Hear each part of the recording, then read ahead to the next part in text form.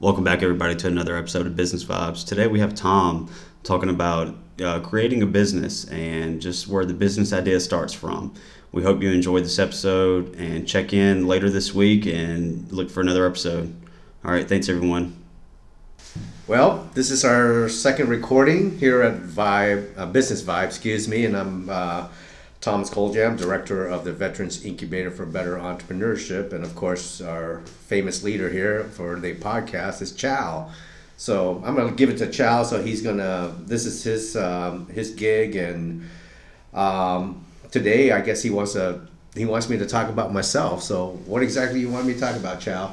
Yeah, so I just want to get some background on who you are and pretty much what brought you all the way, to what you're doing now. So we'll just do a little background. Okay. We'll start, where are you from and kind of some family history like that, and Sure. What got you going. Well, I'm on my third cup of coffee, so I can ramble. So anyway, well, you know what? That's I guess it's fair because last week we talked about where you were from and all that, and it's fair that everybody knows where I'm from. Well, I am an immigrant. I came over here when I was about 10 years old from Thailand during the Vietnam era. My stepfather basically brought my brother and me and my mom over, and we were a military family, Air Force family, actually.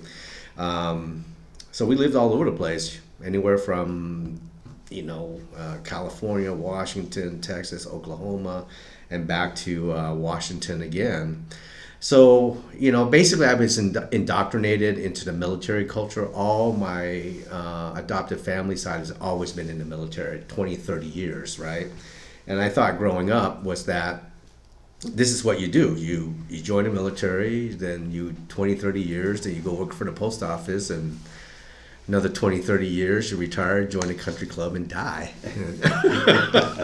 Life is good. But on the other hand, I did, after I graduated from high school, I enlisted, but I only did a couple years on active duty and got out, and it was under what is called a Palace Chase program during the Clinton administration when they were doing reduction in force. So if you serve 2 years, you can finish your tour up, your enlistment up, by doing 6 years in the reserves. I said, hell, I'll just do that. Then I went back to school and went to Washington State University. And when I was in the reserves, I went back to college. Like what you're doing, Chow. You did the military, but I was still in the reserve status, and once a month. Actually, it's not. It was in the Air Force. It's more than once a month. Don't let them, young recruits out there, don't let them try to fool you here, because we were a little different because we had to get proficient on our aircrafts and all that kind of stuff. So while I was going to school and doing my reserve time, I did an internship at a bank, and actually a credit union, and fell in love with how money moved. And one thing led to another. I graduated and started working at the bank, and I was just so enamored with business and all these types of businesses out there, from mom and pop to mid-sized companies to large companies. And what I liked most about it was that I was able to actually meet business owners that you weren't able to meet if you were just a mainstream the people on the streets, just mainstream type of consumers. You might, as an example, you might go down to Sportsco and buy your, camping gear or fishing gear, but you don't know how that business got started. But, obviously I know the owner of Sportsco, and his story is pretty cool. So I spent 25 years in banking. I did commercial lending. I started out as an analyst and just evolved. I mean, I did most of everything in banking, from as an analyst to management to lending, and it was a great time. Then obviously, as you get older and you realize, hey, I'm getting burned out on this stuff, I decided to call it quits on January 8th, 2015 at 10:15 a.m. I remember that exact date. I came home, and my wife was home for some reason. I brought my box full of stuff, and my wife was home. She looked at me and says, "What are you doing home?" I thought she was going to freak out because now I don't have a job. I don't know what I'm going to do. And she looked at me. I told her what happened. I said, I just called it quits. And she came over to me and hugged me, and she said, "Wow, you look like a new man." And I was like, wow, that was not what I was expecting. But the reason why I had a great time, don't get me wrong, in banking, but it got to a point in your career, you know, you spent 20 years in the military. I retired out of the reserves in 2009, and in 2015 I called banking quits after 20 something years. So there's two careers, military career, then a banking career, and now on my third career going, what the hell am I going to do? But when you had enough, you had enough. You really realize that, you know, I don't care what happens. I just want to be able to be happy and be with my family and all that. There was other stuff along with it why I decided to call it quits in corporate America, you know, stress and, you know, and all that kind of stuff, and not being with family. And so I decided to start my, I think, my fourth business. So I started a insurance brokerage and business consulting firm. And immediately I got a call from the University of Washington, Tacoma, wanting to know if I would be interested in being the interim director of the Veterans Incubator for Better Entrepreneurship. But I wasn't the first choice. There was my lecture partner, his name is Nick Molden. He is the former CFO of Duracell and Gillette. Him and I used to lecture together for the Boost to Business program that was developed by Syracuse University on base. So I got the call, and I came here on a 6-month contract. And while I was here, I got another contract with the city of Tacoma, consulting with them. Then my 6-month contract led to a year contract. A year contract led to a permanent professional staff position. Now I'm working on my 5th year here at the University of Washington, Tacoma, and really, really having a good time. While I was here, I landed another contract with Los Angeles County, so I consult with Los Angeles County. So I always tell people, if this, you know, a public school kid can you know, start his own business, everybody else can start it also. So the reason why I'm here is because I really feel that it's not transactional anymore. It's more transformational. And, you know, I'm meeting you, Chow, you know, transitioning from military to school and trying to figure out how to maneuver through life and what it all means. And I just feel that I have that ability to connect with you guys because it's cultural competency, right? So I've been through it. I understand what's going on. I understand about corporate America. I understand about you know, just trying to open a business, and also I teach here, so I really bring in real world experience to come into the academic setting. There's nothing wrong with what you're learning in your classroom, but you know, they're teaching you how to think critically and judge wisely and to tear things apart and analyze it. But what I do is that I take what you learn and commercialize it and show you how to execute it. So, you know, this is what I do. I have a family. I have a son and a wife. I've been married 25 years this year, and you know, I try to keep my life simple. Not a lot of drama. You know, Yeah. I like eating. I like drinking.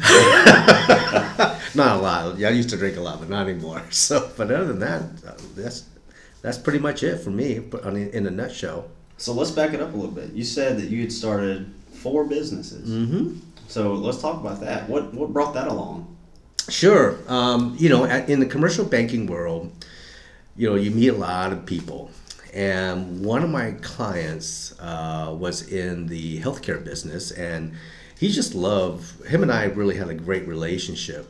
And one day he came out of the blue and says, "Hey, do you know, with the baby boomer generation coming, they're aging, and there's going to be a need for dementia care.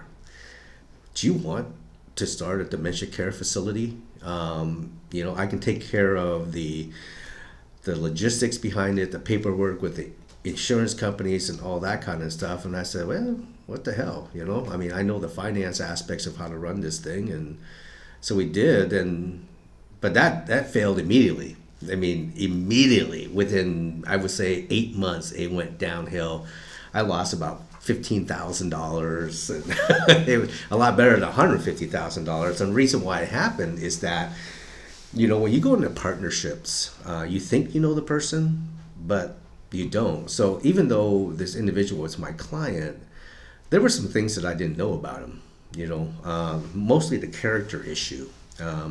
And character is really, really important in any business relationship. Like you've been in the Army, you have to trust your people. Yeah. Especially when money's involved. Oh yeah. When money's involved, it's you might get another side of a person. Oh my gosh, isn't that the truth, Shal? Yeah, it was another side of the person, and red flags started going up. When you're in business, it's just like, we're always taught to always, attend the meetings. He was like late all the time to the meetings, or after I met with somebody, he shows up like 30 minutes later and had an excuse of why he didn't show up. Then after a while, your gut tells you something, and the gut told me something, and I walked away, and he was mad, and he's probably, then he was really mad, and he started doing things, and that wasn't, to my liking. So I haven't talked to him in years. So that was my first business that that went under fast. Then of course I started. I love real estate. I learned that in my corporate career about real estate and basically understanding cash flow. So I have a small little family business. We own rental properties, and I manage that. I collect the rents. I replace the toilets. I just trying to figure out where the shortage in electrical wiring and all that. So So how long have you been doing that? Oh my gosh, since 2005 or a little earlier. So about close to almost 20 years. Yeah. So you've consistently had another business that you were doing, or some a side occupation outside of your normal. Oh yeah. So I had a regular cash flow gig, I paid the bills, but this, the rental business was, I just felt strongly about it. I just feel that, it's going to be another source of income when I retire. When I was looking at it, I realized, I realized that, the cash isn't going to come in immediately. It's going to come at the end. So I call it juice. You get the juice at the end versus at the beginning. So, so that's why I did. I just love real estate. I just love, building it and seeing renters come in and doing background checks and all that kind of stuff. It's just my banking background, so I was able to do that.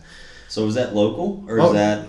Is that all around the South Sound, or? Yeah, I try to keep it local. So Lakewood, Tacoma. I don't go any further than that because I'm a true believer that I don't want to be an absentee owner. I want to touch it, feel it, smell it, and yeah, you want to be around it. Exactly. You want to be able to be in proximity all the time for it. Exactly, and I think if you're an active owner, I think you're going to have a very successful real estate business, if you will, and just seeing it, because a lot of times I've seen other property owners that they might live out of state or up in Seattle or whatever, but their property is just in shambles because they're not here to look at it. Yeah. So then my other business I started, I was really into CrossFit, so a group of people, we decided to started a CrossFit gym called Tacoma Strength. So we had 2 locations. We collaborated with CrossFit Tacoma.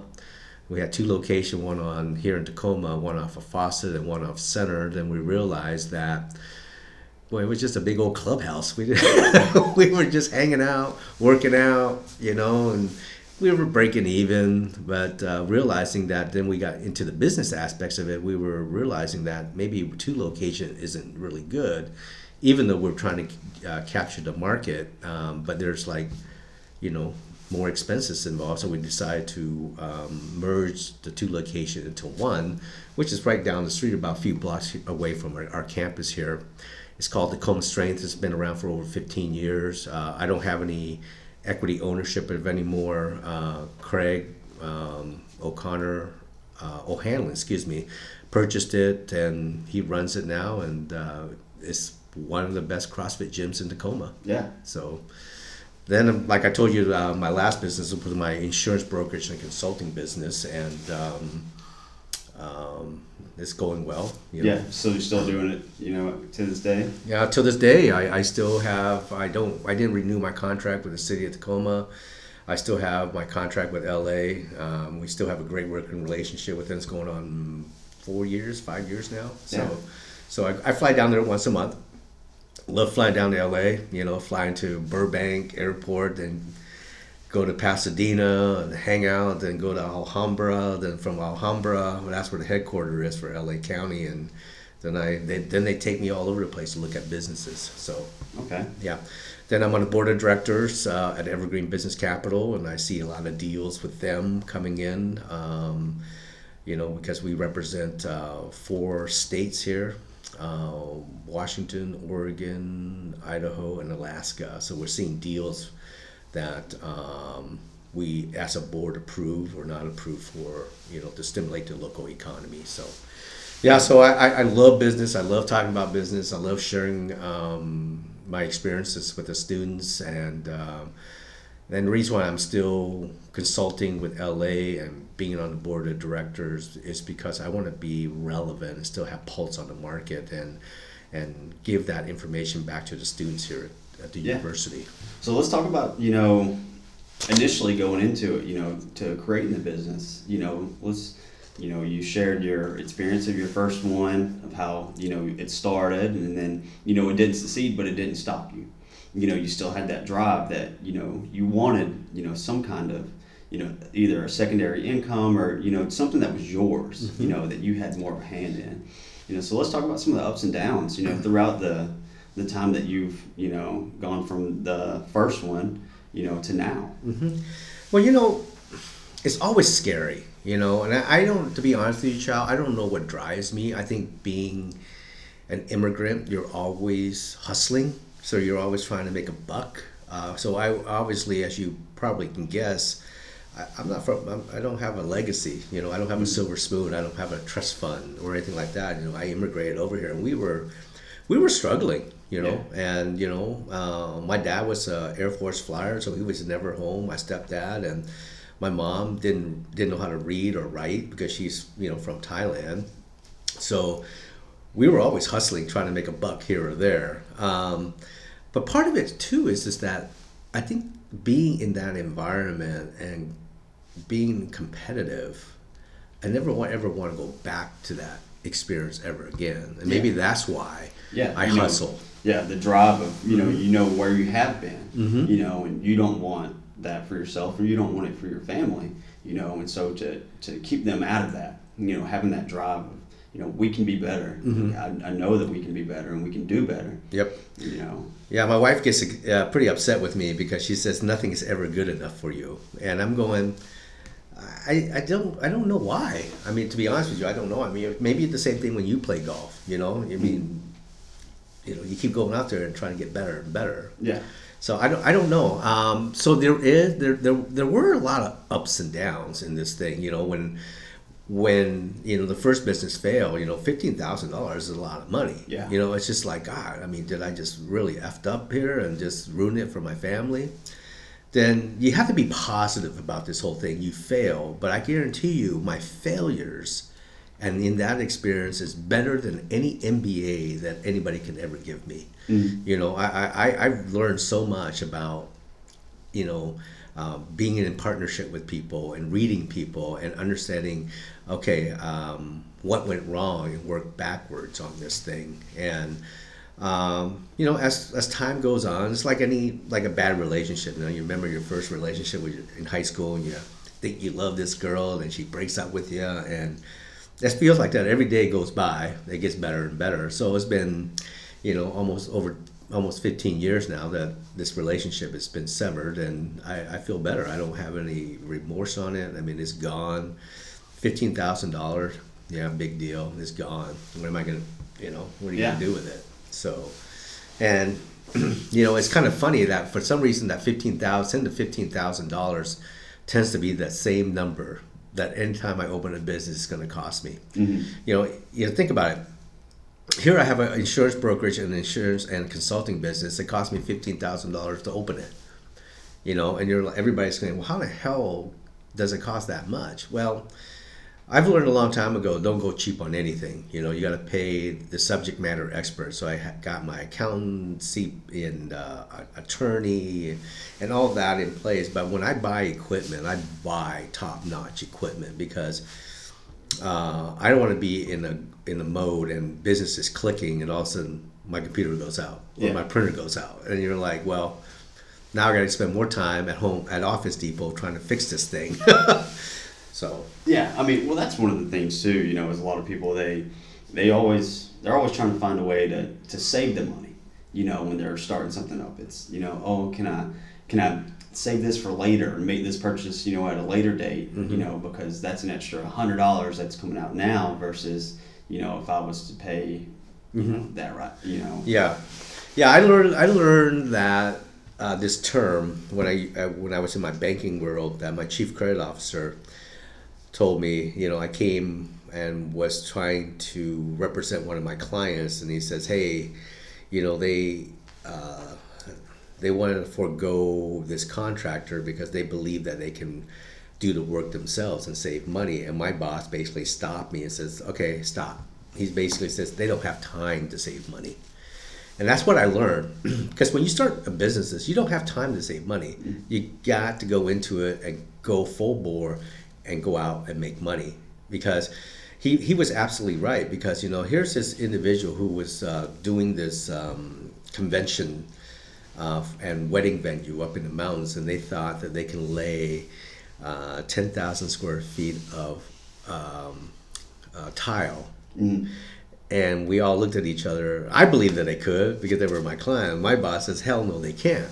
Yeah. Because they don't have the expertise, and plus they have to pay us back, the bank back, and they don't have time to save money. So I take that and I try to tell my students and tell myself, hey, Tom, you don't have time to save money. Let's get it done. Fork it over and let's get it done and focus on what you're good at. Yeah, it's like the planning phase. That's when that's when you're going in and you're taking your time. With the planning phase. Yeah. But once you pull the trigger on starting it, you've got to go into it 100%. Because if you don't go into it 100%, then exactly like what you have, it's going to find, you got to be able to start producing revenue to be able to start making payments. To pay the bank back. For if you're renting a place or your expenses that you're going into it, you can't just ease into it. No. You've got to have a form of revenue to come in, to start making those payments, pay those bills. Otherwise, it's going to hurt you, and then you're going to think, oh man, I messed up. I shouldn't have done this. Now I'm eating into my income. I'm struggling to pay my own bills. Yep. And these bills.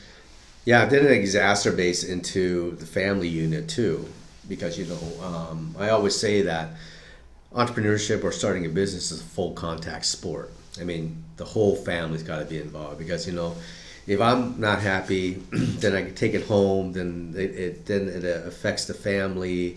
However, if they're all in it, they can be a great support group. Meaning that we got to cut back on some stuff. We can't eat steak every night now. Now we got to eat some casseroles. Yeah. And then your partner or whatever knows that he or she has to work a little bit harder to bring in until my business is up and running. Yeah. So I mean, it is a full contact sport. It's just like you cannot go half off in this thing. You got to go 100% on this thing and do it right. Yeah, and it's a big give and take, especially with that.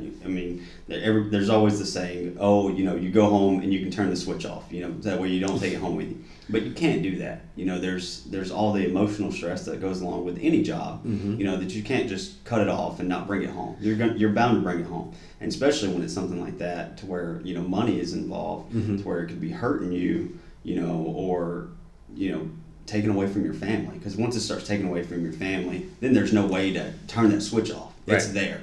Exactly. So it's like, if you start your professional career, you just can't turn it off. I mean, it's if you are a true professional, it's an extension of you. You're constantly working it, thinking about it, and it's not like nothing against truck drivers or people who are like delivery drivers, but sometimes, I wish I was a truck driver.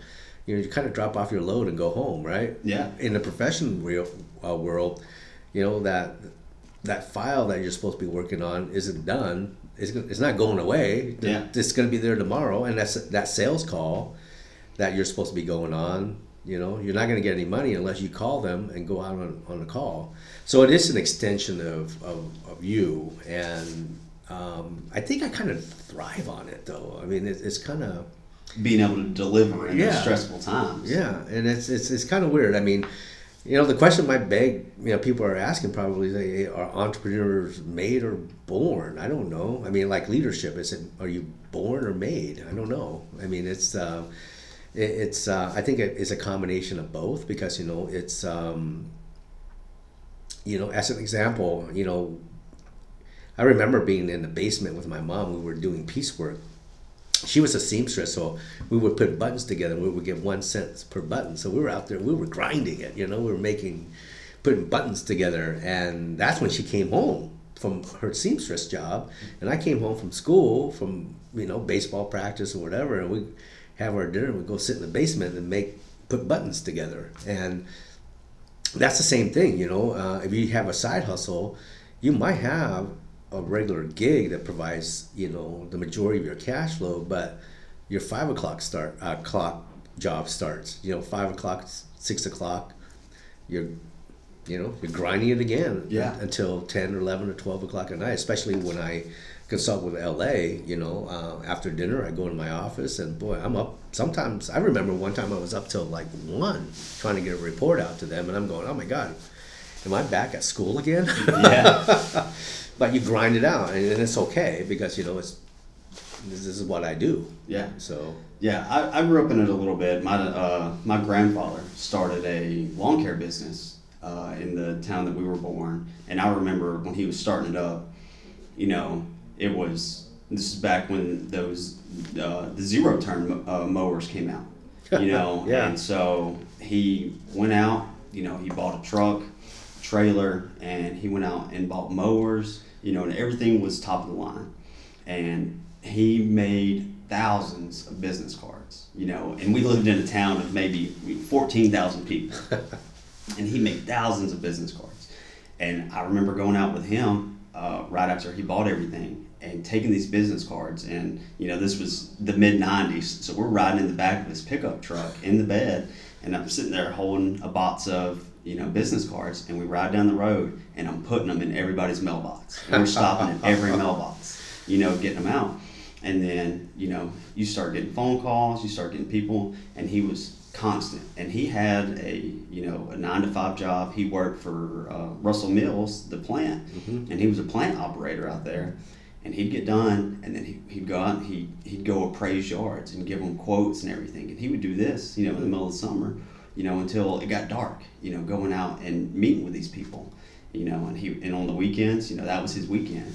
So what was his background though, Chow? Did he grow up poor, or he just he likes to work? I mean, he was a hard worker. Mm-hmm. So he was a baseball player in high school. Okay. And he had gotten drafted at high school. He received a letter from the Brewers trying to get him to go play pro ball for them. Mm-hmm. And he didn't take it. He got a job, married my grandmother, and then they had, my dad and his brother. And so he was just always a hard worker, and then he just saw this opportunity, to be able to make, another income. Because, I mean, by the time he did this, he was, I wouldn't say he was in his, he's in his 50s. I mean, I was probably, 7 or 8 when he started it, so that's early 90s. And, there's a lake that's in town, and there's the main people that worked there's one big hospital. So you had a bunch of doctors and nurses and everybody from the hospital. And then Russell Athletic Clothing is actually based out of my hometown. Okay. I did not know that. That's cool. You had people who worked for Russell, and their main headquarters, it all used to be there. It's not there anymore. Mm-hmm. And so you had their main headquarters, and then there was a plant that created dyes for clothing that was there in town as well. And so they created the dyes at Avondale, and then they sold them to Russell, and they created the clothes. And then, I mean, the Russell family, they were just, big. They're just a big business. They have everything from land and real estate to all these subdivisions out there. And that's what we used to do, is drive out of these subdivisions. And it's like, hey, these people don't have time to cut their yards. Let's make an opportunity here. Let's take this. And, he took it and ran with it. And, at the peak of his business career, he had the city contract for all the city parts he would cut, which was a 3-year contract that you put a bid on every 3 years, to renew it. And he had that contract for, I think three times, and he had over 150 yards, at the peak. He was running 2 crews, with 5 people a crew that were going out and doing this. And I mean, it was every day. And these dudes would go out at light at 7 o'clock. I remember because my dad worked for him on his off days. My dad was a firefighter, and he worked 1 day on, 2 days off. On his 2 days off, he was out there working for my grandfather, helping him out, and they 7 o'clock you would leave in the morning. That's when they would leave, right at sunup, because, sometimes you were making a, 40-minute drive out to the other side of the lake to go start, because we always did it. You'd start out and you'd work your way back into town. And so you'd be there at 7 o'clock, or you'd be there around 6:30. You'd go through all the equipment, get everything ready, and then you'd head out and start cutting. And these dudes would come back, 5, 6 o'clock at night. Sometimes, dark, they wouldn't even finish that day. So the next day, they'd leave earlier. That way, at sunup, they were out there on the yard starting to cut at sunup. Wow. And it was just a constant. Wow. So you learned a lot from them. That's called work ethics right there. And that's an education that nobody can teach you. So it begs the question. Is it made or are you born? I think it's partial made and born with it, because you wouldn't see that hard work with your grandfather unless you've experienced that. I saw your dad, hold down a job, then go down and work with your grandfather. Yeah. I mean, I just think that hard work doesn't kill you. It doesn't. No, it teaches you something. You learn something about yourself. You're able to find. You're out there and you're doing stuff, and especially in the summers in Alabama, and it's 100 degrees in the middle of the summer. Humid. In the humidity, and then you're out there. I remember countless times, because I started there when I was 15. So that was when I could, start. So I was 15 in the middle of the summer, and all my friends are out. They're doing whatever, and I'm working. And I remember being out there carrying the, the weed eater or cutting grass. And I'm like, man, what am I doing? Like, just sweat, pouring, and it's just like, I really learned something about myself, and that's when I learned, having the hands-on, doing jobs like that, and really being like, truly involved. Like, that's when you really gain a lot. Yeah, and part of it too with that experience, going through that, the hard work environment, it teaches you one thing for me is that I don't want to do this again. Exactly. That's the big thing, especially, for me, it was, learning it, when I was 15 was, I don't want to do this. Right. I understand why these people, are paying to have their yards cut, like, because I'm not going to sit out here. I don't want this to be the only job that I have for the rest of my life. Right. I want something more, but it's good to have that because you still have something to go back on. Yeah, and you wouldn't have gotten that drive to search for something more unless you've experienced that, right? So I don't know. I think it's a combination of both how entrepreneurs are made. I just think that, it's the environment and the time and realizing that, you want more for yourself and more for your family. And I think everybody has it. Yeah. I really do. I mean, I agree. I think one of the big things is, a lot of people just not realizing that all of the different types of jobs that are out there, and that was one of the things, no, I don't think that there was a grass cutting business in our town before he started one, and it was, he just saw an opportunity, but a lot of people don't realize like how many jobs that you can start, that are out there that people aren't doing. Mm-hmm. I got a buddy who he just recently got out of the Army and he moved back to Kentucky. He started a pressure washing business. His dad runs a fire extinguisher installation business, and he started a pressure washing business on the side. And it's like, how many people would have thought, a pressure washing business would actually make money? Yeah. But you think, especially, up here, getting stuff cleaned off, all the mold, the moss and everything that builds up. There's an example of, just an industry in itself that Yep. you could start something.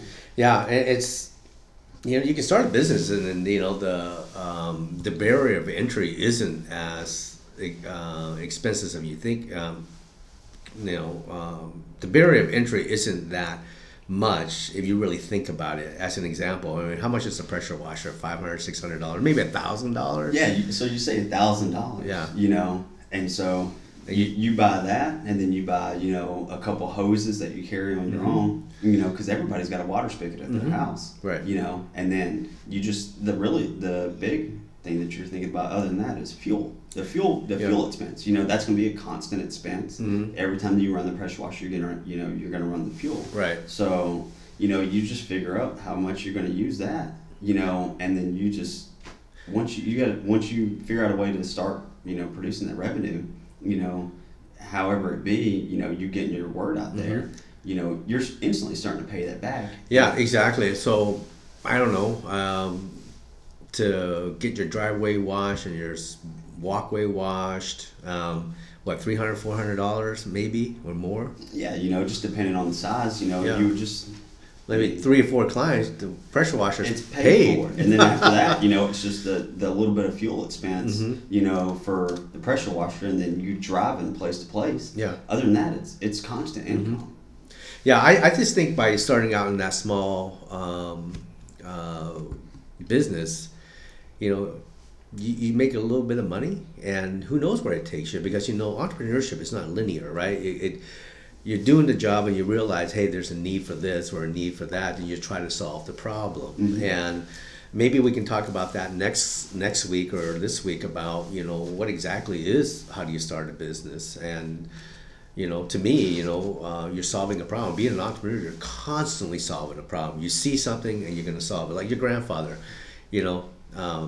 hot in Alabama, nobody wants to cut the yard, and he saw a need for it, and he took the initiative and said, hey, after I clock out of here, I'm going to go and start bidding. And he took his grandson, which is you, and showing you how to do the gig, right? And who knows where it's going to lead. I mean, it led to 2 crews. And a lot of times too, when you start those businesses, you start seeing another business that you can create that you're able to that you could start up. You see the need for something else. Yeah, and I think more people should look at through those lenses and realize, hey, you're driving around instead of just being just staring out on the road. Look around you, see what's around you, what can be solved. I'm always a firm believer is that if you can make money, save money, because you create time, save time, alleviate pain, or create gain, because you're solving a problem there. Yeah. And if you can make money and save other people money, why not? I mean, it's a win-win for everybody. Yeah. So, if you're able to save somebody else's time for you creating a business for yourself, I mean, you're taking, something away from somebody else, or actually you're giving them more time, and you're, giving yourself more revenue. Right. No, it's all good, man. I mean, that's why I'm excited about this. That's why I love being here at the University of Washington, Tacoma, working with the vets, and it's just it's something going on up here all the time. I mean, you've been up here quite a few times, and it's always lively up here at this incubator. And I love helping out here. And I'm not going to say that I'm a PhD in entrepreneurship or anything like that. I just have street cred. That's all I have. So I've done it. I've experienced it, and I've been blessed to be here. Yeah. And as long as I can be of a resource and still continue to have love and joy in what I do, I will continue to be here. And especially helping you, Chow, to figure out what's your next transition in life, and it's okay to be slow. Nobody says that you have to move out of here real fast, but I'm kind of glad that you're taking on this project to do this podcast, because I think it's going to be helpful for other people. Yeah. When And that's the goal is is ultimately to give this, pass out the information that we have to others. From people like you to other local business owners in the area. Just to spread the knowledge. Yeah. So what's your intentions now going forward? I'm gonna throw this back at you. I mean, I know that you want to do 2 podcasts a week, and maybe you can share a little bit before we cut it off, as far as what do you want to do with this, with speakers or guests? Yeah, so we're hoping to do 2 a week. Start pushing out 2 a week right now. Really big focus is just giving the people for the business plan competition just more information. Or another way to think about the things that they've already created, before that they're able to enter, and then after that, it's bringing in, the local business owners, and having their say, hearing their experiences and the things that they learned. And I think that's going to be the biggest thing is, learning from somebody else's mistakes. That way you don't make them, alleviating yourself that heartache already, and that pain that you're going to have from making a big mistake. From it being, a judge of character and finding out who's the right business partner to go in with, to finding out where the best location is. Right, exactly. So, the business plan competition, the submission is going to be open this Friday, January 31st, and look out for the flyers. We're going to be posting the flyers on the Vibe webpage. Chow's working on putting this on the webpage so all of you guys can have access to it. But other than that, we're excited for this project, and hopefully we can give a lot of information out to you guys. And we're having fun. As you know, we kind of stumble along a little bit. We don't want this to be a little script of, we got to follow these. We just want this to be free flowing and be real and authentic as much as we can. So, but other than that, I don't have anything else. Yeah. Thanks for everybody for listening, and stay tuned for the next episode. Take care, guys.